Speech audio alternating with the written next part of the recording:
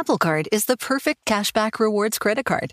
You earn up to 3% daily cash on every purchase every day. That's 3% on your favorite products at Apple, 2% on all other Apple Card with Apple Pay purchases, and 1% on anything you buy with your titanium Apple Card or virtual card number. Visit apple.co/card calculator to see how much you can earn. Apple Card issued by Goldman Sachs Bank USA, Salt Lake City branch. Subject to credit approval. Terms apply. Hacks is back for season 3, and so is the official Hacks podcast. In each episode, Hacks creators Lucia Aniello, Paul W. Downs, and Jen Statsky speak with cast and crew members to unpack the Emmy-winning comedy series. You'll hear Hannah Einbinder and Gene Smart speak to their on-screen dynamic, along with stories from the show's writer's room, on-set antics, and creating the world that Deborah and Ava inhabit. Watch Hacks, streaming exclusively on Max, and listen to the official Hacks podcast on Max or wherever you get your podcasts. Brett, sometimes I dream of becoming an actor. Have you ever dreamt of becoming an actor? Maureen, what is it you think I do for a living? Never mind, sounds like you need the New York Film Academy. NYFA offers workshops, BFA and MFA degrees and summer camps in filmmaking, acting, journalism and more, online and on campuses across the globe. To make films alongside industry professionals, explore more at nyfa.edu. Thanks, Brett. Thank you, Maureen. Look out, it's only films to be buried with.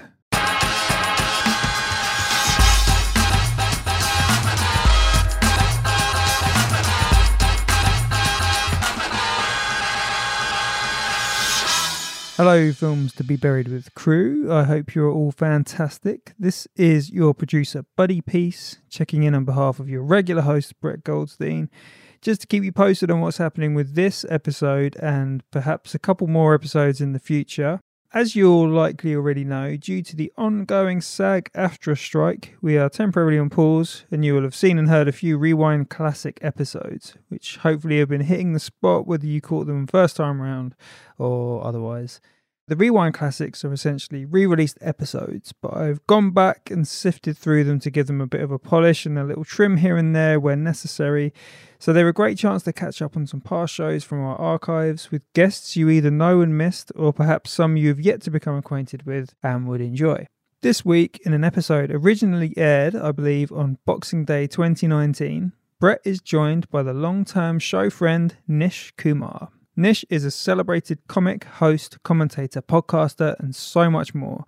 And as you will see from his many awesome appearances on Films to be Buried with, is always welcome in our house. So you know you'll enjoy this look back in time, a wonderful live episode. It was recorded in person, in front of a great crowd at London's BFI, and I was in attendance up in the projection booth actually doing some projecting. I was in charge of displaying the appropriate images for each film, which, okay, wasn't actual projecting, but I did feel pretty important for about an hour or two. Anyway, it was a lovely show, and it did conclude in some delightful sing-along action, but that will be cut short in accordance with Brett's original request, as his mic was the only one picking up at that point, so you basically have something verging on a cappella karaoke, which is a risky proposition at the best of times. For those potentially unaware, this podcast is also available on Patreon in an ad-free incarnation, along with, in most cases, a full extra section only available to subscribers, and video options too. It's an awesome way to get much more from the podcast and support the work that you enjoy. So if it's something within your means, it's a really nice thing to do. Check it out at patreon.com/Brett Goldstein. Don't forget to check out Nish Kumar's special, Your Power, Your Control. There'll be a link on the description for this episode. And also the podcast Pod Save the UK, a regular podcast which he co-hosts with Coco Khan. And again, the link for that will be in the episode description. So enjoy episode 273, which was originally episode 76, a live Rewind Classic edition with the fabulous frequent visitor and show homie, Nish Kumar. Hello and welcome to Films to be Buried with. My name is Brett Goldstein. I am a comedian, an actor, a writer, a director, a chestnut roasting on an open fire, and I love films. As John F. Kennedy once said, if not us, who? If not now, when? And if not The Godfather, then what is the greatest film of all time objectively?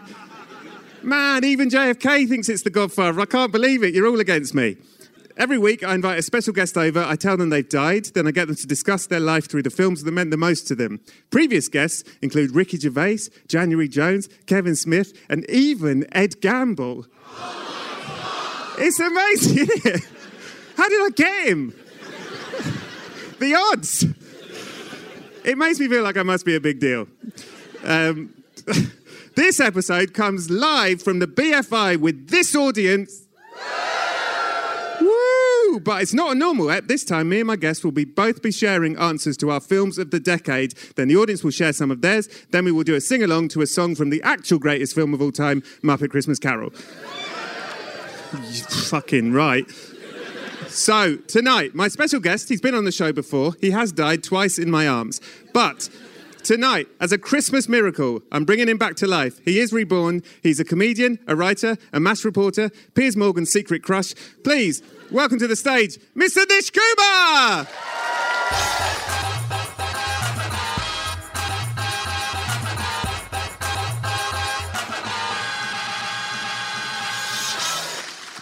Hello! He lives! I've bought my own clipboard. For people listening at home, Brett has a clipboard and he's the host, so that's normal. Bit weird that the guest has brought a clipboard. Even weirder that I brought it from home just to look really official. You had clipboard envy, it happens. Now, Nish, thank you so much for being here. What a treat. Before we start, right, you might not know, when I record these, I usually record them privately in my house or whatever, and I will say to the guest, you know, I don't want to make you look like a prick. Like, if you say something you regret, we'll just say, we'll cut it. And if I ask you anything too personal, just say, can we cut it? And we'll cut it. But Or, as sometimes happens, we do the podcast, I think it's absolutely fine, and then you and I spend 2.5 years getting weird tweets from people going, Woody Allen technically wasn't her stepfather. That is true. That is true. And you have to think to yourself, if you're reaching for the line, he technically wasn't her stepfather, you've already lost the argument. So because we have witnesses tonight, I guess we need a safe word. So if I say anything that makes you uncomfortable, just say bread rolls. Thank you. So we have... So it's a big one tonight, isn't it? Exciting. You and me, big one. Films of the decade. Now, the rules... This is part 3, isn't it? This is part 3. You've come back to life. Last year we did Films of the Year, but this year we're doing Films of the Decade. Now, some of you may know I'm very strict on this. I mean, technically, this is bullshit because the decade has not finished and none of us have seen Cats yet. So... Has anyone seen Cats? So whatever we say is moot. There's one person who has seen Cats, and she currently has her head in her hands. So, I mean... She has been that way since she saw it. She's now doing a motion where she's sort of cutting her own throat, which, I mean, is one of the worst reviews of anything. So this is Films of the Decade up to December 19th. Yeah, so we haven't seen Little Women. No, Little Women we haven't seen. We haven't seen Cats. So, oh, shit. Oh, Nish. Fuck me. What is it, Brett? Brett, whatever this news is, it's really taking its toll on you. I've forgotten to tell you something. What? It's mental. I didn't tell you this. Given everything we've been through, you've come back to life, everything. But I'll just say it. You've died again. You died again. Listen, the thing is, I know that it seems weird that I keep coming back to life, but ultimately I was raised a Hindu, and this is just... You are the only guest I could do this with. Yeah, really. This is just reincarnation. We have like 500 gods, some of them are blue. It's like X-Men, and you can keep coming back to life. It's the absolute dream. How did you die this week? This time, I think last time I died, it was because I said I got run over because I was listening to a podcast, most likely myself on this podcast. I think this time somebody chucks a bread roll at me, but aims it a bit more accurately than the, without wishing to editorialise, fucking idiot who threw it at me last time, who managed to miss me from very close range. Yeah, this time somebody throws a bread roll at me, but it gets me in the eye. Right. And I trip backwards and fall off the stage and break my neck. And the problem is there is a sort of palpable air of tragedy about it because I'm a life that's been claimed really by the culture war, but also it's very funny. Yeah. The worst part is that lot finally enjoy the gig. It is funny. Yeah, and so everyone, it's one of those funerals where everyone kind of has to be like, oh, it's tragic, but at the end of the day, he got hit by bread and tripped to death. It is tragic, but let's watch it again. I can't believe my death went viral. Yeah. So, shall we start? Yeah. All right. So... Expert hosting. This is the sort of authority that can only come with a clipboard. Without that clipboard, I'm nothing. Nish Kumar. Brett Goldstein. What is the first film you saw January 1st, 2010? The thing is, there have definitely been years this decade where I've either seen something that came out... So I've seen something on New Year's Day or the 2nd of January, or I've seen something that's released on the 2nd of January, but I've gone... If you're in London over Christmas, there's very often, like, previews because they're just like, well, I'll put anything on.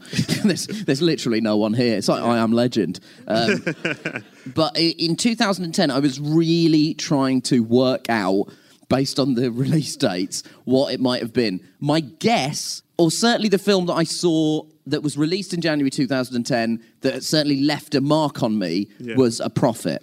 I think that's my answer. I think we went together. Great poster. Really, really not great for the podcast listeners, but... Good film. It's quite an extraordinary movie, and it's sort of about a French kid who has had a series of offences as a young person, and now he's turned 18, and he's committed another crime, and so he can be properly tried and put in jail. And he ends up going to jail. And listen, as a subgenre of movie, I absolutely love a long film that documents the rise of someone through a criminal organisation. Oh, yes. Oh, yes, please. The longer, the better. The Irishman, I was erect for the last half of that film. Oh, I couldn't believe it. The Irishman is basically like, and it's weird that they CGI'd him to look like a baby at the beginning. That's a deleted scene that some of you might not have seen, but it's a subgenre of film I really, really love. And the movie is great. It's a really, really good film. It's got a really disturbing scene where he has to put a razor in his mouth. It's one of the most horrible scenes. Yeah. And he has to set up to basically suck a dude off. Yeah. And then ends up stabbing him in the throat. Yeah. And then he keeps on being... I don't want to give too much away because there didn't seem to be the universal uptake for... Who has not seen A Prophet? Oh, don't... Oh, wow. Oh, I thought that was a much more popular film. Don't worry, guys. We'll get to the Avengers. Jesus. Scorsese would be turning in Jimmy Hoffa's grave. I know what you're thinking, BFI, they'll all be, but no, not at all. It's a really exceptional film by Jack Audiard, who's also a French director who, let me tell you, wears some superb hats. And he made a really, really great movie called The Beat That My Heart Skipped, which I think was before A Prophet. Yeah. Then he made a film called Rust and Bone, which if you go with Rust and Bone, if you are prepared to accept that the crux of this movie is a woman's legs get eaten by a whale. If you are prepared to accept that, it is a very stark and brilliant and really quite emotionally wrought film. Yeah. It's honestly, listen, by the sounds of things, we've got some non-believers in the room. And it plays a very subtle love scene to Fireworks by Katy Perry. Yeah, that's right, yeah. It does. I know it sounds like Brett and I... Stick with it. I know it sounds like Brett and I have made up a film hastily on the spot. Yes. It is a really... And he has to sort of navigate the kind of racial dynamics of the prison, and there's the French gangsters and the Corsican gangsters, and the movie happens across a couple of different languages, and it's an extraordinary film about how someone can go into jail being quite a bad person, but absolutely redeemable, and come out of it a proper villain. Yeah. And it's a really interesting character study of how the sort of corruption of an innocent. It's also my answer for sexiest film. Did you like it? I love it. I think it's fucking brilliant. and it's so tense. I love a film that's really tense, but long. Yeah, and you think, how can I be this tense for so long? And at the end, you're like, I can't stand up. I've been so tense. Yeah, and the thing is, it does ratchet up. I think, also because it's a well-made, well-acted film, regardless of how bad this guy's behaviour starts to turn, as he kind of rises through the ranks of the prison criminal organisation, you identify with him more and more because you saw him when he was a child. There's a really interesting exercise in building empathy with criminals because you see him when he's essentially a child. And so you have this fondness for him. And so there's this escalating tension, and the sort of shootout element of it is absolutely incredible. It's really great. Sort of spoiled the ending, but it's it's really good. It's like The Wire, but slightly quicker. Yeah, it is. That is a perfect The Wire. Yeah. Nish Kumar, what was the scariest film you saw this decade? So when I did this podcast, the normal episode of it, I gave, I think, a very sort of wry answer. But I do think there is a grain of truth in it. And the first one I said was Inside Llewyn Davis. And the reason I said it was the scariest film is because if you're in any way a performer and you watch Inside Llewyn Davis, you are essentially watching your parents' worst case scenario of how your life could have turned out. And also, I bear a passing resemblance, and I do mean passing, really... I do mean passing on the Millennium Falcon at light speed to Oscar Isaac. Like, I do look a bit like, and I don't wish to toot my own horn here, but a fire-damaged Oscar Isaac. Like a dented Isaac. That's sort of my vibe. And so, and also I love the music of Bob Dylan, and it's one of my favourite films of all time. And I did say that was the thing that... But you know, I don't want to be too cute with some of these answers. This is really the first... Stop being so cute. I can't help it, guys. I'm Lightspeed Isaac. But this is the first decade I've really properly got into watching horror films. You know me, you know I didn't really used to like them because I get too scared. Very easily scared. Yeah, very easily scared. But this is the first decade I've properly started watching horror movies. And I've enjoyed, like, some of the trashier Blumhouse offerings. Yeah. I've had a great time watching Happy Death Day 2U, which is one of the most willfully stupid films. And I do truly mean that as a compliment. It is an absolute... If you haven't seen Happy Death Day or Happy Death Day 2U, I don't want to use the phrase three colours, but if they do hit a third one, we are talking about one of the great movie trilogies of all time.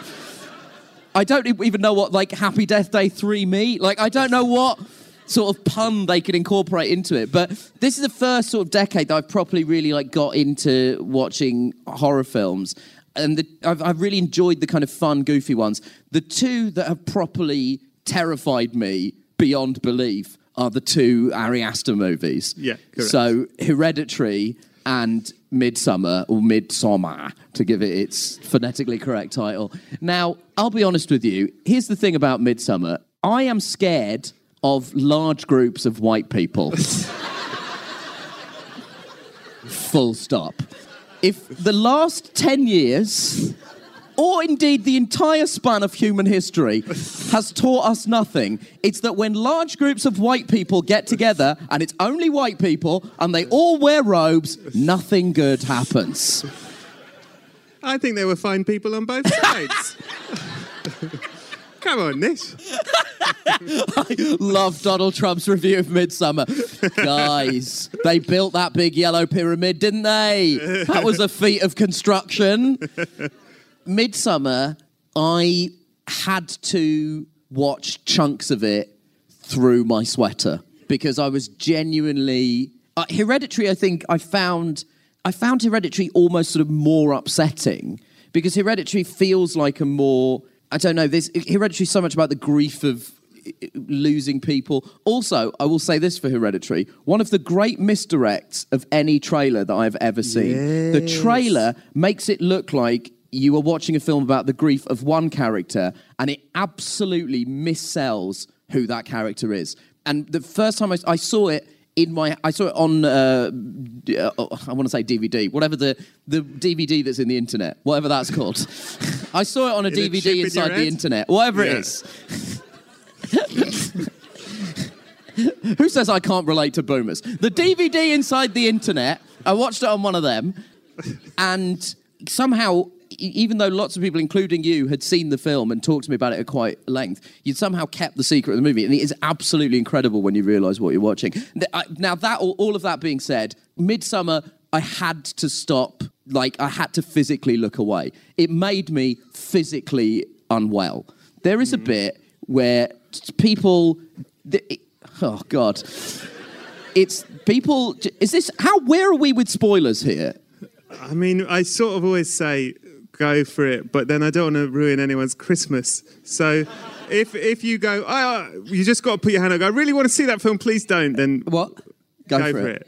Okay. Okay. The whole time, something has gone awry in this movie and Ari Aster's fucking life. During Hereditary, I actually shouted, what is wrong with this bloke? Yeah. Something is wrong with this bloke. Yeah. He's not well. He needs to see a therapist. Mm-hmm. This shit is disgusting. Yeah. And there is a bit in Midsummer where, from the beginning, the image of the way the parents are killed... I was watching that being like, great, well, that's with me until I die. Great, that's burned into my retinas. Oh, I'm so excited to see that flash before my eyes before I meet my maker, only to be reincarnated so I can do Brett's podcast again. So already it's the most horrible thing I've ever seen. Then there is a scene where the first time you realise things are really fucking weird, when these two old people essentially commit harikiri. And they jump... The way they do it is not like, pop a little pill in your mouth. Do you know, the way they do it is they jump off a massive cliff onto a sharp rock. Now, face the way first. you see it... Yeah, face first. Now, the way that you see it is that you see them take the step and fall. And at every point, you're going, cut away, cut away, cut away, cut away, cut away, cut away. He's going to cut away. Then they go face first into the rock, and it zooms in. And they bounce. Yeah, oh! It is... And some blood comes out as they bounce. And then you think, well, I won't have to see the damage. Yes, you will. Yes. You very much will, because Ari Aster is not well. Fuck. It's fucking horrible. Also, he consistently says it's his breakup film. I'm like, if I'm his ex... and I watched that, I'm like, I'm so sorry. Whatever I did, please don't hurt me. You talk to me about Midsummer and Hereditary as someone who I would say has a much better sense of the history of horror than I do. Yeah. What's your feeling about it? Because some people I know who really love horror don't love these films as much, or certainly didn't like Hereditary as much. I think he's amazing. Yeah. But I think it's because he's got... The reason I find it is because he's emotional with them. The same thing that happens in Hereditary and in Midsummer, the way... he films people being upset is really upsetting. And so then you're just in it. You just care too much. So when people are getting their faces spiked, it's like horrible because you've bloody invested now. Yeah, yeah. In Happy Death Day to You, it's a laugh. Yeah. It is a laugh. Someone gets their head smashed in, it's like, oh, all good fun. But in this... There's terrible. a shot in Hereditary when she's in the group therapy and the camera sort of does this thing where it manages to sort of, I don't even know, it must be on a crane or something, but it's indoors and it sort of dives from over the top of the rest of the group, and you sort of slowly plunge toward... It's like being on a sort of... I mean, it's literally an emotional roller coaster. I just realising as I said this. You climb up and then you're sort of looking down onto this sort of stricken... Oh, and what he puts Muriel through. Oh... That was terrible, Muriel. That was genuinely horrific. Muriel, that was fucking horrible. Muriel, make it Jesus stop. fucking Christ, Muriel. But also there are points where it almost becomes, in Midsummer, when they're having sex and those old ladies are pushing his butt into the woman. Yeah. That is also funny. Like... It's funny. It was weird. It's almost like it's pitched at a tone of such like operatic hysteria that it rides this really odd line between being genuinely, viscerally upsetting and also a bit funny. There's also, they take acid, and when she's not happy, that stressed me out so fucking much. They arrive in this field, and her boyfriend, who she's not having a great time with, she's not happy, she's in grief, she's upset, and then everyone goes, should we do some acid? And I'm like, definitely not. And then... everyone's like, yeah, and she's like, oh, I feel a bit dark, actually. Probably not a good idea for me. And they go, oh. And then she's like, oh, okay. And I'm like, oh, this is fucked now. I've done acid once. Is that illegal? I don't know. Bread rolls. But, you can't bread roll yourself. And someone made me watch Pi whilst on acid. Yeah. I mean, basically, 12 hours later, I was like, oh, well, I'm mad now. I guess this is me. I now live here in mad. I must call my mother and try to explain where I am. I mean, I was in my room, but I must explain that I live in mad because of Pi. Such a stressful film. Why would you? I mean, I've never done acid because I am very frightened of all drugs. But even I know that is not a good combination of narcotic and activity. I try these things. That's the title of your new podcast, where you do really ill-advised things. It's Brett Goldstein with "You Got to Try These Things." Try these things, yeah. Some discount bungee jumping. Yeah, too easy. My scariest film of the decade is the film Wiener. Have you seen Wiener? Wiener is a documentary about a New York senator who is running for mayor. Now, it is all true. He genuinely could win mayor. He is good. He is good for the world. He is a good senator. The problem is he can't stop sending pictures of his dick to people. His human name is Wiener. And he has been, at the beginning of the film, there's been a scandal. He sent pictures of his knob to people. He's apologised. He's running for mayor again. New York's behind him. They're like, do you know what? Because you are good for the world. You just got a little sort of addiction to shiny knob to people.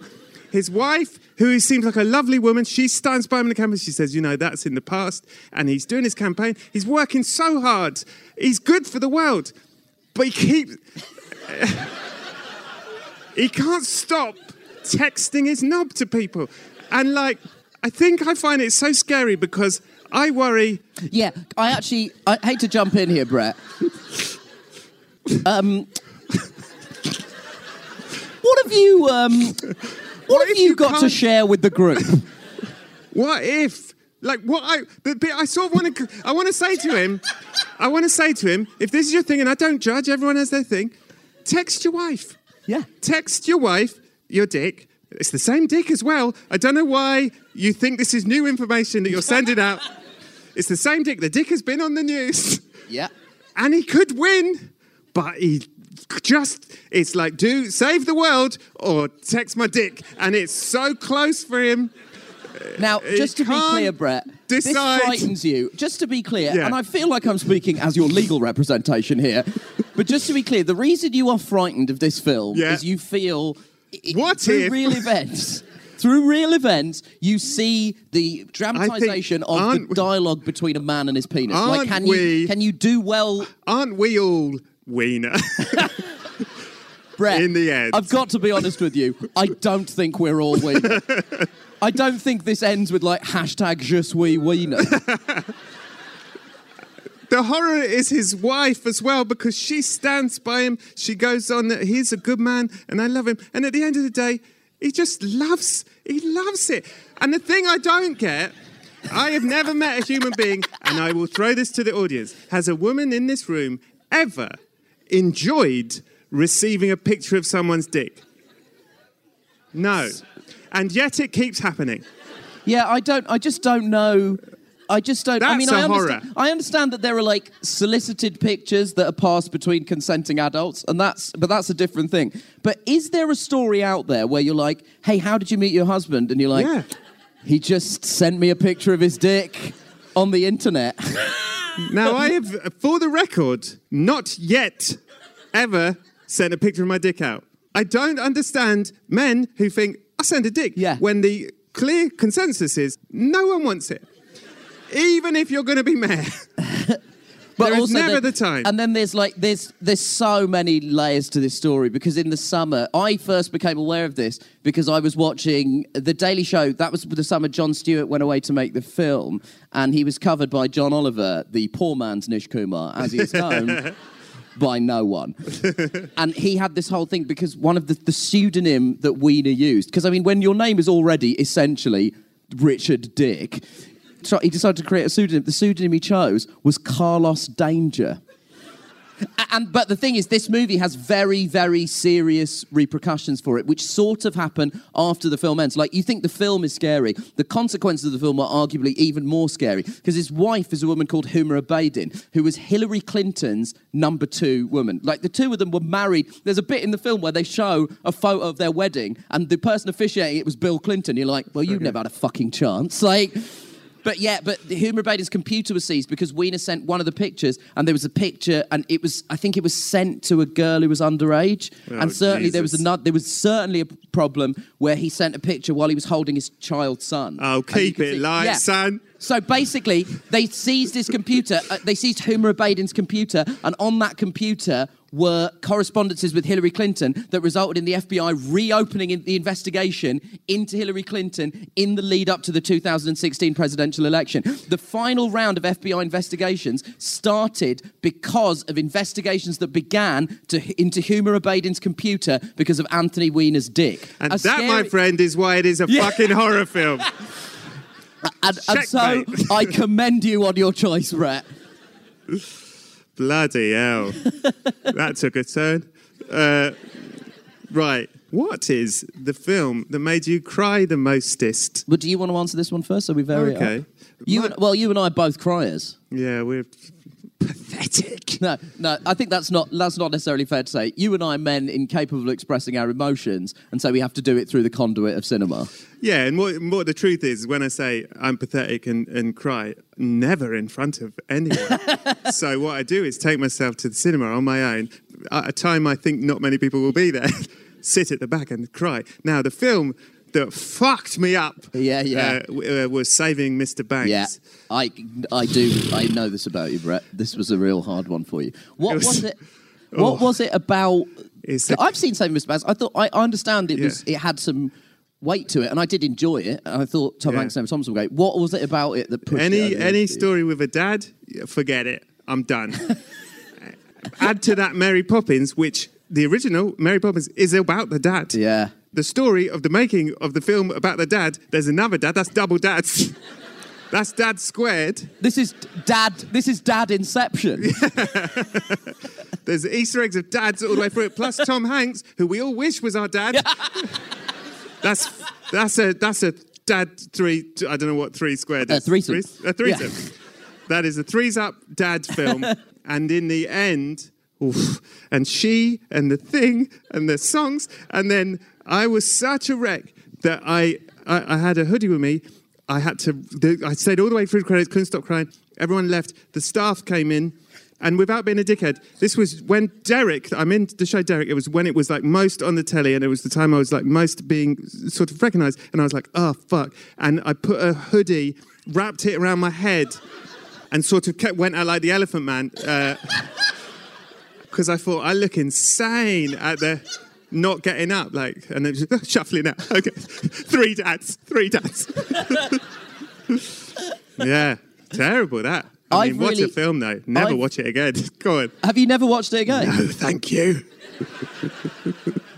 I've called you twice in the past. This is actually in the last couple of years. I've called you twice, 3 times actually, but twice immediately after I've walked out of films. Yeah. Because I needed to talk to you about how much I cried. Yeah. It was the Florida Project and Roma. Yeah. I had to call you after the Florida Project. Yeah. At least with Roma, when I saw Roma, everybody in the cinema was distraught. And so it was like, it really did feel like it was fine to walk out. The Florida Project, I went to see it with, no offence, a pack of fucking animals who at the end stood up and went, yeah, that was fine. That was not fine. What happened in that movie was not, it was not okay what happened. It was horrible. We went for a walk together, didn't we? Yeah, we really did. When you called, I was like, he's seen the Florida Project. I was in a meeting, I was like, sorry, guys. Nish has just seen the Florida Project. I walked across land, I found him, we held each other. It's such a weird relationship. I did it with If Beale Street Could Talk as well, but at least that was like, I'd seen that in the afternoon. Roma and the Florida Project, I walked out and phoned Brett because I was in such a bad way. And then we saw Marriage Story together. Now, here's the thing. We saw Marriage Story together. Brave boys. Brave boys, because we were next to each other. And it ended, and what Nish said to me was, let's never let our partners see that film. And I said, how are we going to pretend it doesn't exist? It's on Netflix. And so I have changed the password, and no one needs to know. And whenever people say Marriage Story, I go, yes, tell us your marriage story. And I hope it covers it. Yeah, Marriage Story is, it's not great when a film throws all of your negative qualities into one character and you can't even offset them by saying, well, at least I look like Adam Driver. Like, the only thing that I've got in common with Adam Driver is we both have what can politely be deemed interesting schnozzes. Couple of absolute odd schnozzes between me and the Drive Meister, but apart from that, very little common ground. What's your film that made you cry the most? So this is the thing. I'm weeping constantly. Yeah. Cried through Inside Out. Yeah, you know. Bing Bong. Yeah. When Bing Bong goes off the edge. Forget it. That's one of the worst things I've ever seen. Yeah. Toy Story 3 when they're going to the incinerator. Bing Bong going off the edge is worse than the two people landing face first in a spike. It is 100%. It is. More traumatic. It really is, because at the end you're like, oh, well, they were part of a weird cult. What did Bing Bong do? Nothing. Bing Bong was innocent. Bing Bong did it to save Riley. Yeah. Anyway, amazingly, none of those are the film. The film that I think made me cry at the time and has made me cry every single time I've watched it is Arrival. I think the last 5 minutes of Arrival there should be a bit where the film stops and they go, are you sure you want to see the rest of this? Are you 100% sure that you want to see the rest of this film? Do you know that Brett is free to talk in 5 minutes' time? The end of Arrival, and people who have children, just talking to a friend of mine who has kids, and I was like, I don't know how you got through the end of Arrival. And she was like, I didn't. I had a nervous breakdown. And here's one of the weird things, is that I have noticed, there was a time when we're stand-up comedians, I spent a lot of time on tour in hotel rooms with the internet. And what you do... Where you can watch DVDs. Yeah, famously. It's like Blockbuster, but it's in the air. I've noticed a weird habit where I get drunk and watch the end of Arrival. Wow. Like I'm masturbating my emotions. Wow. It is one of those things. Listen, I am going to be in therapy from January, okay? It is a really weird thing. The end of that, I think that whole film is absolutely perfect. I think the last 5 minutes are... Who's seen Arrival, just by a show of hands? Keep your hands in the air if you saw the end coming. You knew what the essential twist was going to be. Right, okay. Because that would have really helped me the fuck out. Because I didn't see that coming. And the force of the ending of that hit me like a fucking train. And when you realise there's a point where essentially... The line when she says, but who is that girl? From then on, I was like, oh God. Oh, Christ. And the sort of choice... that Amy Adams' character... Amy Adams, greatest actor of all time. I won't hear anything. I don't even want to hear a counter-argument to that. You can all go fuck yourselves. The way that... The choice that she makes at the end of that movie is the most unbelievably human thing I think I've ever seen in a movie. Like, the choice that she makes to know how things are going to play out and still make the decision that she makes. Would you do it? I honestly don't know. I honestly don't know. It's how... I don't even know how you wrap... your mind around the enormity of that idea. That if you knew that you were going to have a child and that they were going to be sick and they were going to suffer, do you still make the choice to have... I have to stop talking about it, because otherwise I don't want to cry in front of these people. They've paid. Maybe it's time. Maybe it's time, Nish. January's still far away. But I mean, the whole film is. I rewatched it because we were talking about this, and there's stuff in Arrival, the way that it handles the science fiction element of it. There's one line in it that is unreal, where it's one exchange, and you get the backstory of two characters immediately. When Forrest Whitaker, who's an army general, comes in and sees Amy Adams, and they've met before, and they explain how they've met before by him saying. She's a linguistics expert. He says, you made short work of that rebel dialect. She says, you made short work of those rebels. And you're like, wow, I know every single thing about both of these characters and how they relate to each other and interact in one two-line exchange. And so you're like, of course, a person with that level of a group of people making a film with that level of skill can sell you on octopus aliens called Abbott and Costello, and it somehow be the purest evocation of what it means to be a parent. Fucking right. Yeah, clap it. Well, clap it. Hacks is back for season 3, and so is the official Hacks podcast. In each episode, Hacks creators Lucia Agnello, Paul W. Downs, and Jen Statsky speak with cast and crew members to unpack the Emmy-winning comedy series. You'll hear Hannah Einbinder and Jean Smart speak to their on-screen dynamic, along with Hacks writer and actor Pat Regan, on how their improv experience helped them when shooting scenes and what it was like writing scripts for specific actors. You'll also hear from crew members like the costume designers on what it was like creating the world that Deborah and Ava inhabit. Hear stories from the show's writer's room, on-set antics, and more. Watch Hacks streaming exclusively on Max, and listen to the official Hacks podcast on Max or wherever you get your podcasts. Apple Card is the perfect cashback rewards credit card. You earn up to 3% daily cash on every purchase every day. That's 3% on your favorite products at Apple, 2% on all other Apple Card with Apple Pay purchases, and 1% on anything you buy with your titanium Apple Card or virtual card number. Visit apple.co/card calculator to see how much you can earn. Apple Card issued by Goldman Sachs Bank USA, Salt Lake City branch. Subject to credit approval. Terms apply. Maureen, what's this I hear about you going to film school? I am. I want to gain valuable skills while making films and developing my creativity, so I'm attending the New York Film Academy. I'm thinking about becoming one of them people that writes the numbers on the title board. NYFA is a very respected film school. I hear they offer a variety of options to meet your educational goals, whether you want a BFA or MFA degree or want to learn at a quicker pace with a short-term programme. That's right! They've got workshops and summer camps in filmmaking, acting, cinematography, screenwriting, producing, game design, musical theatre and more. Are you attending in New York? Might do. They have multiple campuses in some amazing locations like New York, LA, Miami, Italy, Australia and online. And you can learn more about the New York Film Academy at nyfa.edu. That's nyfa.edu. Thanks, Maureen.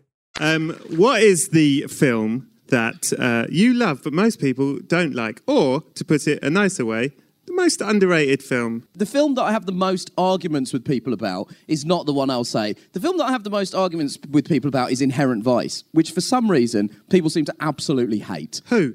Show me. Loads of people hate. Does anyone in here hate Inherent Vice? Yeah. People hate Inherent Vice. You're very wrong. I really love Spy. I think that's an incredible movie, and I think that it's, for me, it's like one of the great comedies the last 20 years. But the film that I will say is not necessarily one that's underrated, because in order for it to be underrated, it would have to be rated. Right. I think this is a movie that people have forgotten exists. But in 2010, Alex Garland adapted Kazuo Ishiguro's novel Never Let Me Go, and it came out and sort of died a death. I think it's really, really worth going back and read. There's people in the front row who are like, what the fuck are you talking about? Like, genuinely, it died a death. It has an incredible cast. It's got Spider-Man. Spider-Man, Pride and Prejudice. Both the worst two versions of those things. Yeah. It's got Andrew Garfield, Keira Knightley, and Carey Mulligan. And Education. Yeah, and Education. Lovely. It's directed by Mark Romanek, who's made lots of very celebrated music videos. And it's adapted by Alex Garland, who went on to make... Ex Machina. Ex Machina and Annihilation. Both great movies.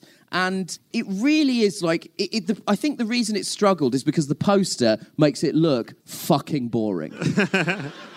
Like, if you look at the... If you That movie, it's just two people sort of running on a pier and you think, fuck me. The other poster is just this like red nonsense with loads of squares of them sort of holding each other's faces. And I think part of the problem and the reason that this movie, this one I won't spoil because I truly think not enough people have even heard of it for me to get into it. It is almost impossible to explain what this film is about without ruining some of it. It looks like a totally shit, boring Hollywood parody of a British film. Like, it looks like the sort of film where people go, oh yeah, it's a British movie. People talking in a kitchen. Yeah. And then at the end, they run down a pier. Yeah. And at the end, they run down a pier. And that's supposed to mean something for some reason. Yeah. Oh, Christ. But it's a completely brilliant film. Whatever you think it is not that. The novel is really very sort of widely fated. People really love the novel. It is a science fiction film in the truest sense of the word. It's science fiction in the way that Arrival is science fiction. Like, it's the purest distillation of what that means. But to say any more would be to spoil the film. And it's amazing because I think it's the best performances any of them have given. And they're such talented actors. And the sort of supporting cast is amazing. Charlotte Rampling is in it. Sally Hawkins is in it. And she sort of has this speech halfway through where you're like, wow.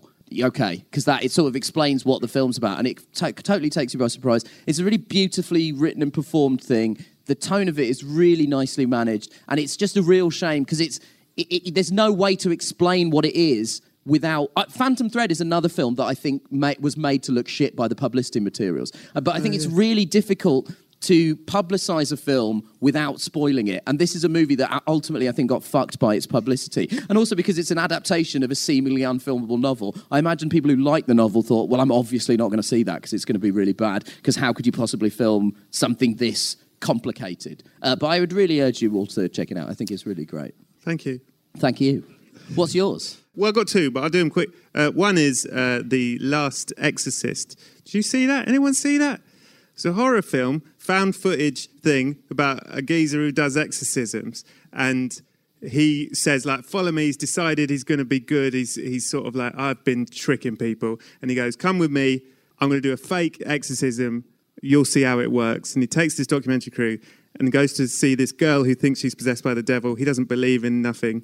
And he sees the girl and it's quite scary. She's a bit scary. But he sort of figures out, oh, it's all bullshit because she's doing something over here. And then he leaves. And then he gets a phone call saying, my daughter's, like, being weird again. And he goes back, and the daughter's, like, doing a fucking spider walk. And he's like, a bit like that. And do you think the film got slightly compromised? Because it's a bold play if you make a horror film and say The Exorcist in the title. Also, well, I made a film called Super Bob. The thing, a great film. Oh, thank you very much. But little fun fact you may not know, The Last Exorcist is one of the biggest influences on Super Bob. What? Yeah.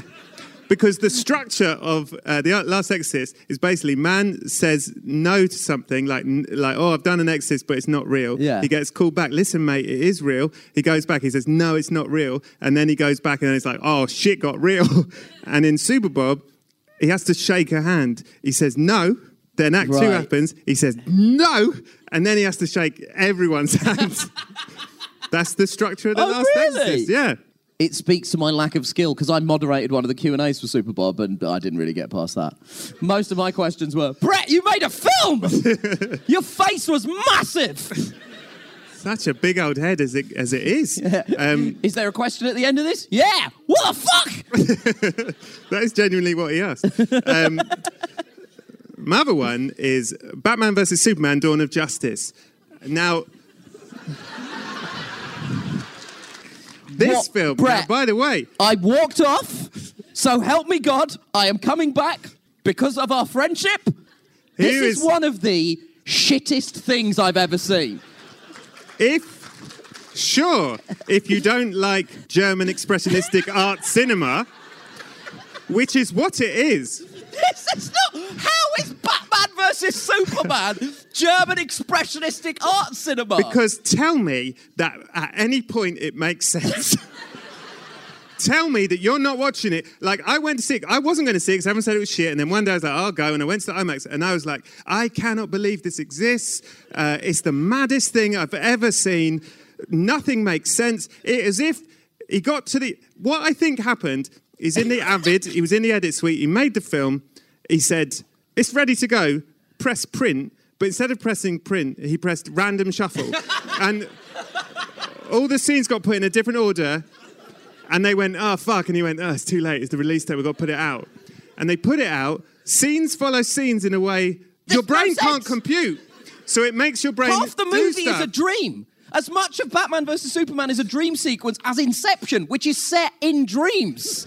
But the greatest thing about Batman vs. Superman, Dawn of Justice, and sorry to spoil this, but Batman and Superman have a fight. Now, you may not know this, but making films is hard. It's really hard. And when it's a film like this is over 100 million. There's so much at stake. There are so many execs. There are so many meetings that have to happen. What happened was there was a meeting and it was agreed by everyone that the solution to Batman and Superman having a fight is that as they're fighting, one of them says something Martha, and he says, why did you say Martha? And he goes, that's my mum's name. And Batman goes, fuck off, that's my mum's name. And then they make up. That is the resolution of the film. That's it. What happened in the meeting? Who is in that meeting who is so scary that everyone went, yeah, that sounds good? It doesn't... That makes sense, actually. It Martha? doesn't make any What? sense. But that is extraordinary cinema. Also, can I ask you this, Brett? Yeah, you may. What film is Jesse Eisenberg in? He is in Das Batman versus Gordon. Superman. Yeah. They're all in different films. Batman with two ends and Supermensch. Jesse Eisenberg plays Lex Luthor like he's a 90s game show host. Love it. Right. What is do you want to do this one? All right. The film that means the most to you this decade because of the experience you had seeing it. Okay. Don't get angry with me. Uh-oh. All of you. But Avengers Endgame. This is a demographic that I haven't seen. Avengers Endgame. Here's the thing, right? Obviously, there's I think so many things about what Martin Scorsese said about Marvel films. Mm-hmm. There's so much that I think about it, largely because I think, first of all, people who get very defensive of them, you don't need to defend these things. They've made $1 trillion. I think that regardless of what level of stature you get to, your opinions shouldn't be carried without impunity. However, on the other hand, it's Martin Scorsese. And if it's about film, he can say whatever the fuck he wants, right? I really think that he's earned the right to say whatever he wants about anything. And I love the Marvel movies, but I do sort of agree that they aren't necessarily cinema. I think you have to approach them more as a massive TV box set. And certainly the way that they're run in terms of Kevin Feige being a kind of showrunner is closer to the model of a TV show. Now, that being said... and the TV show, and it allows certain directors to come in and in a very self-contained way do really interesting things. Like, I think the first Avengers movie is it's like the Magnificent Seven, but they're all in space. I think Thor Ragnarok is one of the funniest films of the last 10 years. And I think Black Panther is an extraordinary superhero film that somehow managed to confront colonialism in a way that films about colonialism have managed to not do. People can do really interesting things, and they have this showrunner, and it all works out. Now, all of that being said, I saw Avengers Endgame at 7 a.m. on the day it came out with 3 of my friends, and we had a combined age of 130.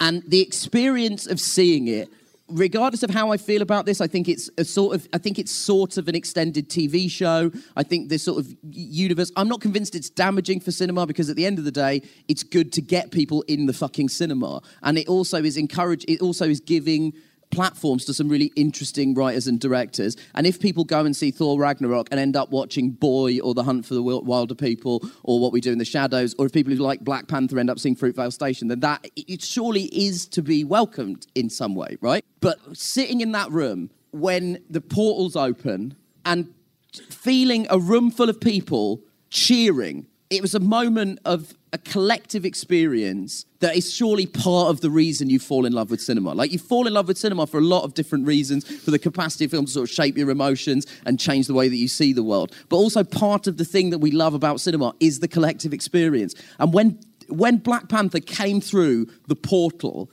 2 adult men stood up and screamed, "Wakanda forever." And, like, there was something about that and the pure joy that everyone felt in that moment that is inherently cinematic and is you watch television on your own, you experience it on your own, and then you talk about it the next day in the office or wherever you people work. I don't have a real job. You talk about it when you're flying your biplanes, whatever jobs it is that you're doing these days, right? or more accurately, you go on the internet, spend all your time on the internet, and then complain the story didn't make sense because you were on the internet. But the experience of cinema is designed to be a collective one. And when I watched Avengers Endgame and had the experience of seeing... Also, I use the Marvel Cinematic Universe as an escapism. And that, again, is sort of part of cinema. Like, I love the fact that you can go to a movie and it can be incredibly moving and incredibly powerful. And I also love that you can go to a movie where a space robot is friends with a sassy raccoon. Like, that's part of the reason you sort of fall in love with cinema, is that it's art and it's entertainment. It's high culture and it's low culture. And over the last 10 years, I have used the MCU to escape reality when the internet... when the full force of the right-wing press descends on me because someone threw bread at me, and somehow that's apparently my fault. And so I don't really delineate that these characters are characters. Now, when Tony Stark gets off the ship and he's ill, I'm not seeing Iron Man. I'm going, what's happened to my friend? What's everyone done to my friend? January's quite far away. It's all right. But the experience of seeing it the first time, and then I went back and saw it because just through proxy, my girlfriend has become infected by these fucking movies. So I went back and saw it with her the second time, and I still thought it was a really fun film, but the second time the audience wasn't, it wasn't day one, 7 a.m., and so it didn't quite have... Also, I don't know how else to say this, there's not a whole lot of entertainment that's made for brown people, at all. And the fact that Black Panther exists, Black Panther is the closest thing to me as a superhero. And I am not black. That's just the way culture has gone. And so there is something extremely cool about that. And for some weird reason, somebody had sent a memo out on the BAME WhatsApp groups, and it was an unbelievably non-white screening. It was an anti-Midsommar of a room. And there was a real energy to it, and there was a real excitement in experiencing that film, not on my own at home, but with a group of my friends and a group of strangers that sort of did go some way to remind me of why I love movies. I mean, I'd say clap it. What's yours? My answer is equally highbrow. this was a long time ago. I was dating this woman, and not been long, and it was like, how many dates is it till you go to the cinema? It's like, you know what I mean? Like 30? Well, for you, it's 50. Yeah. But we had to meet, I had a gig, whatever, I had to meet her very late, I had to meet her at midnight, and we were going to go to the cinema. It's the first time we've been to cinema together, it's a big test, because if this goes bad, we'll never be together, and if you talk, we'll never be together. It's like, it's risky. But we were going to see, I can't remember what we were meant to see, but it was something proper. I'd done my read, I was like, we're going to go see a good film. And we got there, and we'd missed it. We'd missed a good film. And the only film that was left to see was That's My Boy. Now, That's My Boy is Adam Sandler's worst reviewed film of all time. It has 0% on Rotten Tomatoes.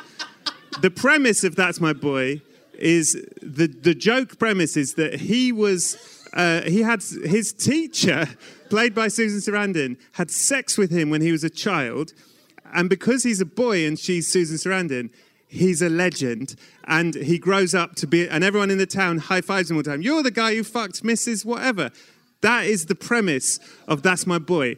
It's a sort of comedy about paedophilia. Anyway, so I was like, I don't think, and she was like, well, that's the only thing, let's go. And I was like, I'm so sorry. We went to see it. She was on the floor. She couldn't believe how funny it was.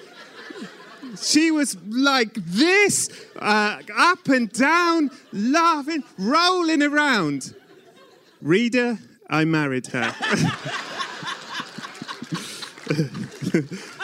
I didn't, but it really made me like, oh, this is fun, isn't it? You don't have to, why are we all such, maybe this is fun. Anyway, it was a lovely time. What a sweet story that comes from one of the most horrible stories in the Western canon. It's quite something. It's awful. Yeah. No, well, come on. Right, we're going to have to skip some of these. Let's do, I guess why everyone's here, what's the sexiest film of the decade? Luckily, now, can I go first? Yeah. It's Wiener.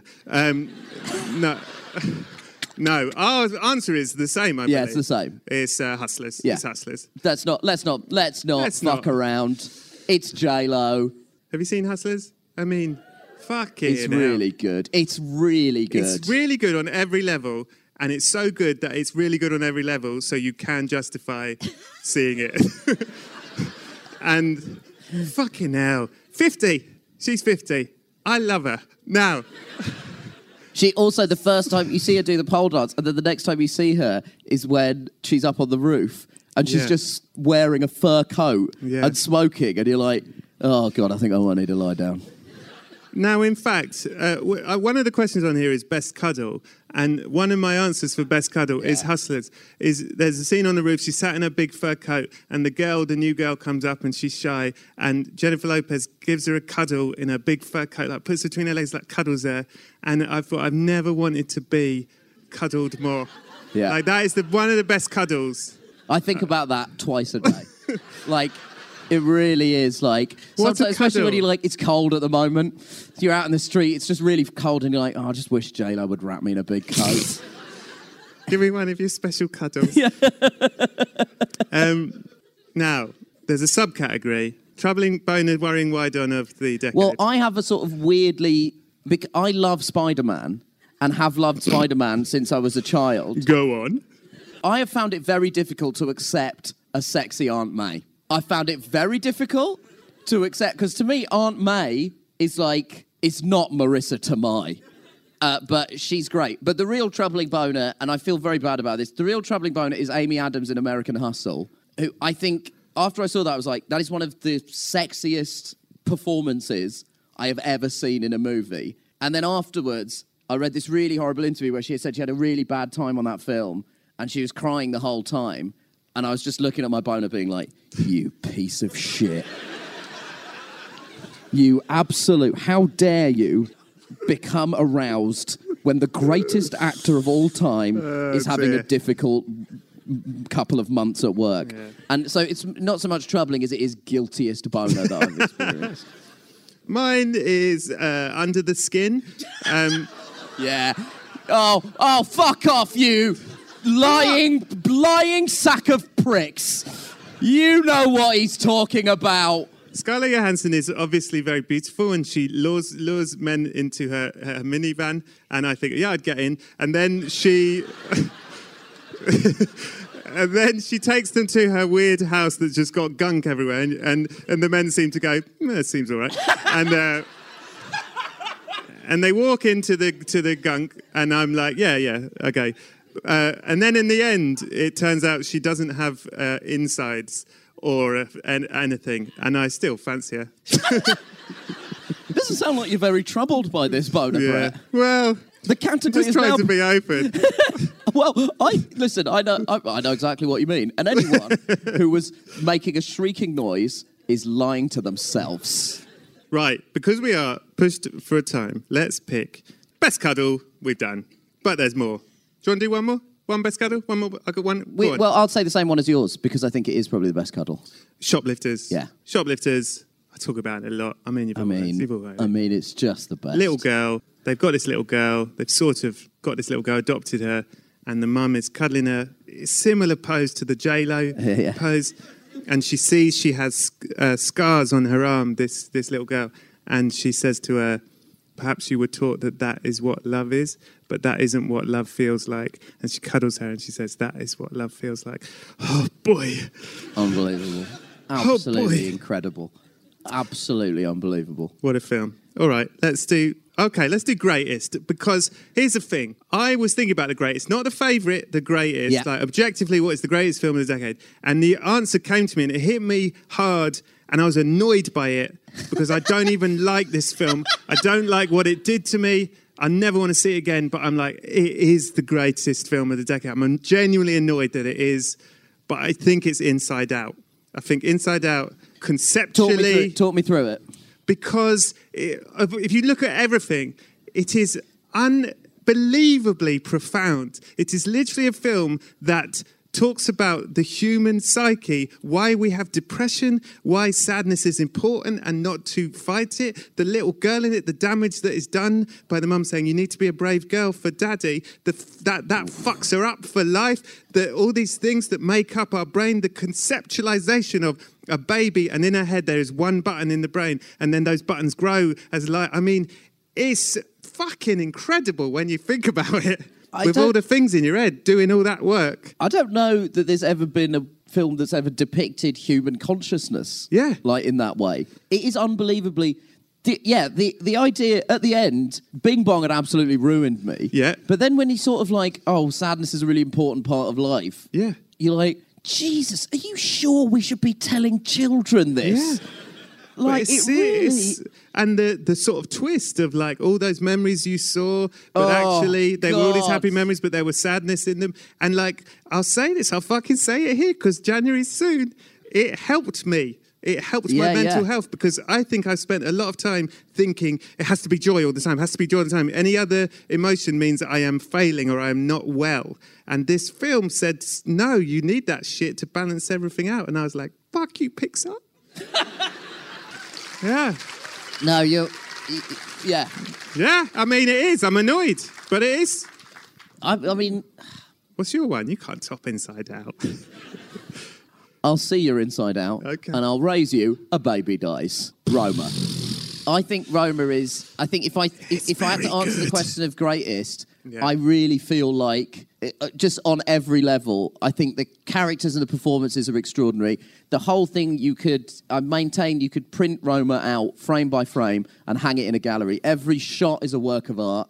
Every character feels fully realised. Mm-hmm. And the one weird thing that I've heard is people say, oh, I liked Roma, I sort of really admired it, but it didn't really do anything for me emotionally. I could see looking at it. Those people need to be on some sort of register, because it's sort of the most, I don't know, like, it was such an odd thing to be experiencing something that's so aesthetically beautiful and so precise in the way that it's composed and the shot list, but also to realise it's absolutely smashed you in the gut. And the end, that final scene, well, not the final scene, the scene in the water, when she goes into the water. Unbelievable. How did they do it? How did they do it? It's amazing. It's incredibly shot. But what's incredible about it is it's only in retrospect you go, wow, it's amazing that they managed to...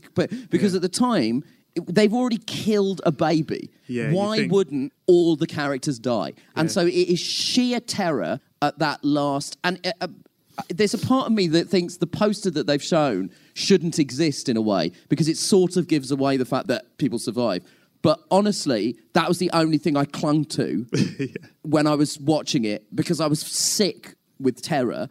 And then I was like, I think I've seen him on the beach. It's going to be okay. I saw the poster. They wouldn't make up a poster, would they? I saw the poster on the beach. Because the end is absolutely harrowing. I think the performances are extraordinary. I think the film looks like a work of art. I think if you're like, for me, greatest film of the decade, I think for me there was only ever one answer. Yeah. Well, it's the wrong answer, but it is. No, it's so close. It's so close. It's number 2, but Inside Out is the one. Hacks is back for season 3, and so is the official Hacks podcast. In each episode, Hacks creators Lucia Aniello, Paul W. Downs, and Jen Statsky speak with cast and crew members to unpack the Emmy-winning comedy series. You'll hear Hannah Einbinder and Jean Smart speak to their on-screen dynamic, along with Hacks writer and actor Pat Regan, on how their improv experience helped them when shooting scenes and what it was like writing scripts for specific actors. You'll also hear from crew members like the costume designers on what it was like creating the world that Deborah and Ava inhabit. Hear stories from the show's writer's room, on-set antics, and more. Watch Hacks streaming exclusively on Max, and listen to the official Hacks podcast on Max or wherever you get your podcasts. Maureen, what's this I hear about you going to film school? I am. I want to gain valuable skills while making films and developing my creativity, so I'm attending the New York Film Academy. I'm thinking about becoming one of them people that writes the numbers on the title board. NYFA is a very respected film school. I hear they offer a variety of options to meet your educational goals, whether you want a BFA or MFA degree or want to learn at a quicker pace with a short-term programme. That's right! They've got workshops and summer camps in filmmaking, acting, cinematography, screenwriting, producing, game design, musical theatre and more. Are you attending in New York? Might do. They have multiple campuses in some amazing locations like New York, LA, Miami, Italy, Australia and online. And you can learn more about the New York Film Academy at nyfa.edu. That's nyfa.edu. Thanks, Maureen. Hello, my neighbour Maureen. What's this I hear about you getting a promotion at the office? Didn't you just get promoted last month? It's all thanks to Canva. I've been nailing every meeting with AI-powered Canva presentations. Isn't that Canva's AI slide generator, where you just describe your presentation in a few words and Canva presentations will generate captivating slides in seconds? That's right. And to top it off, I use Magic Write, Canva's AI text generator, to perfect my points. Sounds brilliant, Maureen. No more copying and pasting from other programs. No more app switching. Can Canva Docs with Magic Write generate any text you want for work? Yes. Sales proposals, marketing plans? Yeah. Meeting agendas, ratings of all 12 Muppet movies using the extensive point system I developed at age 12? Anyone can save time with Canva's AI-powered tools. Generate your draft fast with Canva Docs at canva.com, designed for work. Oh, thanks, my neighbour Maureen. Yeah, thank you. All right, I think we should go to the audience. Yeah. Yeah, how do you feel about that? Oh, quickly, favourite, not greatest, favourite. Favourite, Get Out. Favourite, the Florida Project. Favourite was Get Out because I was really trying to sort of... You really try and... It's an impossible thing to try and assess, like, compare these different movies. But if I think about what I love about movies, Get Out was all of it. It was everything that I love about film, because I love the capacity that films have to make you discuss really complicated and difficult issues. I love the fact that you can go on a journey with characters, and that the moment at the end when he's holding her by the throat and the red and blue lights flash, and you felt an audience gasp, and you felt an audience, I saw it in quite a mixed audience, and when the people who aren't black in the room, when we gasp, you suddenly go, fuck me, that has shifted something about that. It's communicated something so potent and powerful about the African-American experience. It's done something so incredible, but also it's so fucking entertaining. It's a proper thrill ride. It's so funny. The speech that culminates in the phrase, "That's Jeffrey Dahmer's business," is as funny as anything. T.S. motherfucking A. Like, it's every single element of it is so entertaining. The script is brilliant. The performances are incredible. And if we did this podcast 2 more times, I would vote for Get Out a 3rd time if I could. I think it's the absolute, my favourite. Love it. And my favourite is The Florida Project, which is, if you haven't seen it, sort yourselves out. Please see The Florida Project. It's so really fucking good. Film. And I think it's important. Cinema, what it showed me, that thing of it's like humanitarian. What's the word? Humanistic. Yeah. Is that you watch a world that you don't know, that you have not experienced. And I've said this, I once went on a course for writing. I didn't learn much, but there was one thing that he said that always stuck with me. He said, a writer has to love all of their characters, no matter who their characters are. So if you're writing Hitler, you, the writer, have to love Hitler. It doesn't mean your character's a good person, but you have to love him. Florida Project is a perfect example of someone making a film where he loves everyone. There's so much love and patience and respect for all of these characters in this. Anyway, fuck me, it's good. Go and see it. Good. I saw it. I couldn't believe it. I went back because it happens rarely where you're like, I think that might be one of the top 10 greatest films I've ever seen. Yeah. Am I wrong? And I went back 2 days later. I was like, no, I'm not wrong. Thank you. Right. Ladies and gentlemen, let's do a bit with you guys, shall we? Who would like to share with us a film that meant the most to you this decade? You're right to leave. Thank you. It's late. It is late. It is late. Well, happy Christmas, and I hope you're all right. Thank you for coming. Anyone like to go? We'll do this. We'll do 10 minutes of it, and then we'll have a pie. You sir, if we could start. Hello. Yeah. Hello. Moonlight was one that really struck me. Love Moonlight. Yeah. It's just told a story of a part of the world that I know nothing about in a way that I've never been seen before, personally. So I thought it was amazing. Moonlight is top 10 of the decade. Correct. 10 points for this man. It would definitely be easily a candidate for greatest film in terms of, again, like, if you're trying to explain to people what movies are, Moonlight is pretty much as good a place as any to start. Yeah. Really lovely stuff. It might be Moonlight. Who next? There was someone... oh, dear. There's this lady here. I recognise her. What's your name, madam? Tara. Hello, Tara. What's your place in this world? You're my brother. Yes.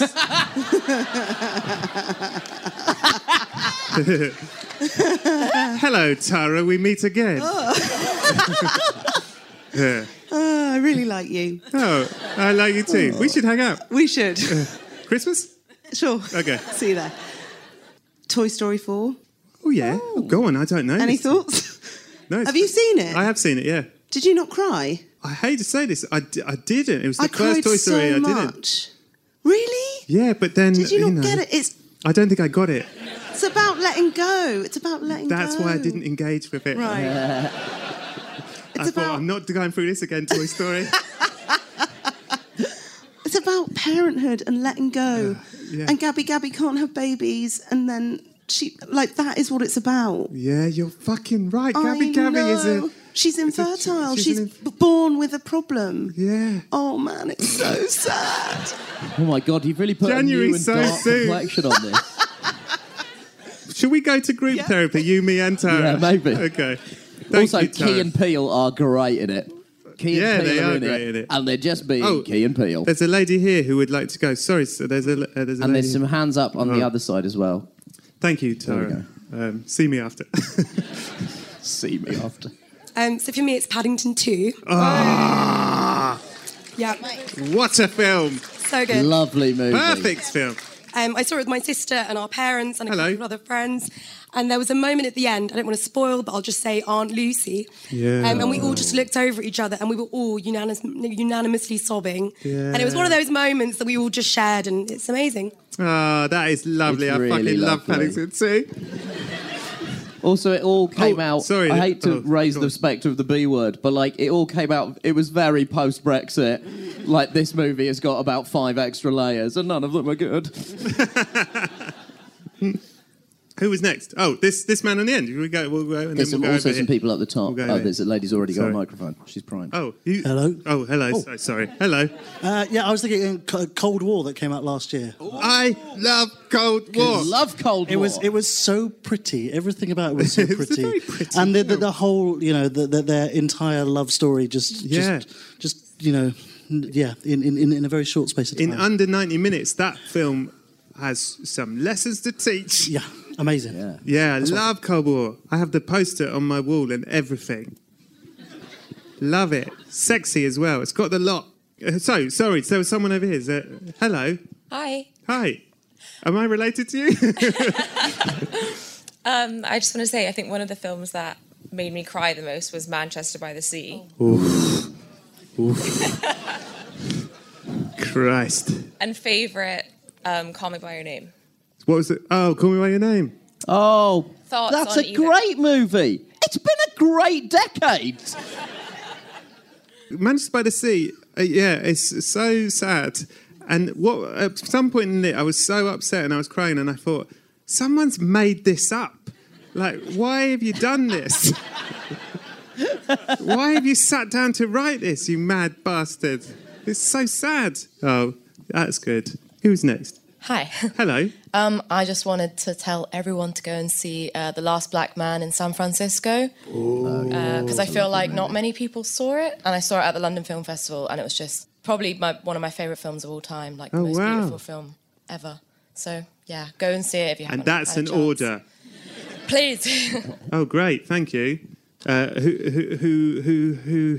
Who's got a mic? Christopher Robin. Ooh. I didn't see Left that. field. Yes, go on. I just really liked it. I thought it was just such a incredible film about this like roller coaster adventure story where he's now an adult and sort of reliving stuff that he kind of missed out on, and then like the end scene where he's like sitting with Winnie the Pooh on this like this log, and And Winnie the Pooh, I can't even remember who the actor is who plays Winnie the Pooh, but just got such like a quaint, soft, wonderful voice. The real Winnie the Pooh. As in, I think it's the same voice that was from the cartoon and the real Winnie the Pooh. I didn't see it because I knew it was going to make me cry. And it made me cry as well. Yeah, so, it sounds like Winnie the Pooh Hook. I thought that's what it was. Thank you. All right, we'll do 2 more and then we'll oh God, there's too many of you. Oh God, I don't want to leave people out, but... Hello. What we do in the shadows. It made me laugh so Lovely much. stuff. That opening scene with Vampires Don't Do Dishes fucking kills me every time. And Peter in a spinal column. It's so great. We're werewolves, not swearwolves. Exactly. And the TV show was as good. Yeah. So funny. Oh, the scene where he's doing a dance and then someone bursts in and he says, "What are you doing?" "I'm trying to do a sexy dance with my friends." That's one of the most I've laughed at anything. It makes me laugh every time. It's an absolute... he's had a good decade. He's been a very good boy. Mike has been a very good little boy. Oh God! This person here who you may you pick. I can't take the responsibility. Hello. I might be the only person in the world that saw this movie, Beasts of the Southern Wild. I fucking love Beasts of the Southern Wild. I haven't seen this. You saw it, didn't you? It's one of my favourite last lines to a film ever. Yeah, I saw it on a What plane. a beauty! Thought that was cheating. It broke me. Thought that was cheating. So I went back and saw it at the cinema a couple of days later. Broke me again. Yeah. Then when it came out on DVD, I was broken at the soundtrack on the DVD trailer. Wow. And now they use the soundtrack in like energy commercials. And it comes up. It's not fair. It's cheating. Oh man, I'm so sorry. Yeah, but I'm so glad. Capitalism. I thought I was the only one that had seen Hey, it. Brett, can you stop stealing my material? I thought I was the only Next year we'll be having a go at Whitey. Right, you should all have a double bill. Last Black Man in San Francisco and Beasts of the Southern Wild. Oh, yeah. Woo, what a Christmas day. Hi. Yeah. Hi there. So it's already been mentioned a lot, but Inside Out again. Yes. It was the first film that my daughter went and saw. We took my daughter. How old was she when you went? She was 2 years old. Wow. And you've talked about how Disney and Pixar try and do all these like really high concept like Coco and everything, but I mean, she was so engaged from get-go. Wow. She was laughing at all the right points, you know. She seemed to be totally getting it. And then we were at a packed cinema like this, and it's Bing Bong again. It's going to get us. Oh, Bing Bong. And, just you know, Bing Bong. He waves goodbye, and he fades, and everybody, all the adults are trying to keep it together. And then my daughter just says, "Bye-bye, Bing Bong." Oh! and exactly, and we all just like, me and my friends, we're just like bawling our eyes out. It's just too much. so yeah, that'll always have a really special moment. Oh boy! Just his little forlorn voice. Well done, mate. You've told that story, and you've made me and Brett recreate the end of Roma. Cheers very much. Oh boy! Shall we do a sing-along? Yeah. You love a sing-along? Well, this is your special night. I thought, since it's Christmas, and it is the greatest film of all time, is The Muppet Christmas Carol. I thought we would... Give me the hat. We would together, perhaps stand up and sing... You might feel less awkward if you all stand up.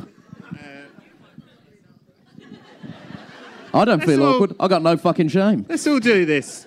And clearly Brett doesn't either, by the sounds of his wiener chat. Brett, my massive head is too big for this hat. Oh, my God. Have you got a fake beard as well? Yeah. Oh, my God, you got a fake beard! It does work! It works? All right, let's do this. Ladies and gentlemen, Merry Christmas. Let's sing. Doesn't it feel like Christmas? Kick it!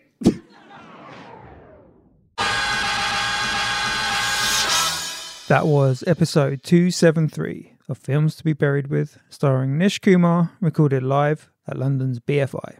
Subscribe to the podcast on Patreon over at patreon.com/Brett Goldstein for extended ad-free episodes and video options. Or by all means, feel free to drop by Apple Podcasts and leave a review of one of your favourite films. Reviews of the podcast are awesome, but it's always more fun to talk about the films you love. So join in on that if you feel it. Thanks so much to Nish for joining the podcast. Thanks to Scroobius Pip and the Distraction Pieces Network. I did the edits and production.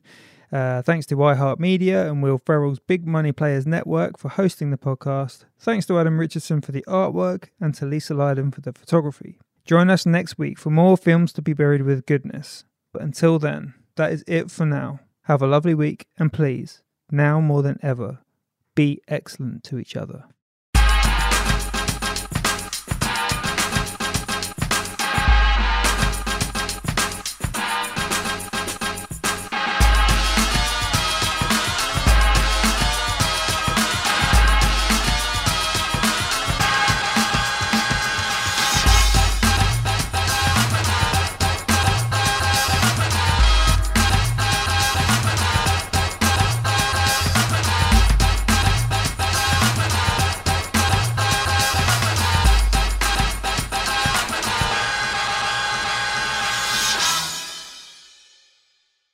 Brett, sometimes I dream of becoming an actor. Have you ever dreamt of becoming an actor?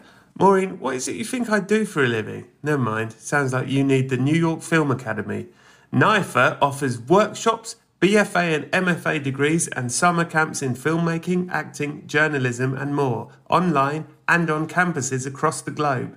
To make films alongside industry professionals, explore more at nyfa.edu. Thanks, Brett. Thank you, Maureen.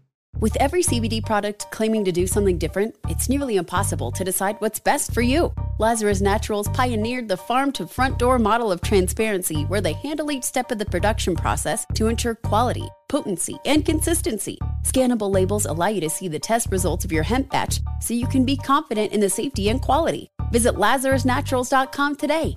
Lazarus Naturals, committed to improving your life as well as the world around you. Not available in Idaho, Iowa, or South Dakota. Are you looking for the perfect move-in ready home this spring season? Now's the time to buy at Fisher Homes. For a limited time only, enjoy below-market interest rates starting at 5.375% APR, 6.139% APR. With these exclusive lower rates, you can save hundreds on a move-in ready home and start enjoying the benefits of home ownership even faster. Schedule your personal tour with one of our new home specialists at FisherHomes.com and make this spring the season you find your perfect home sweet home. Financing provided by Victory Mortgage, LLC, NMLS 461249, Equal Housing Lender.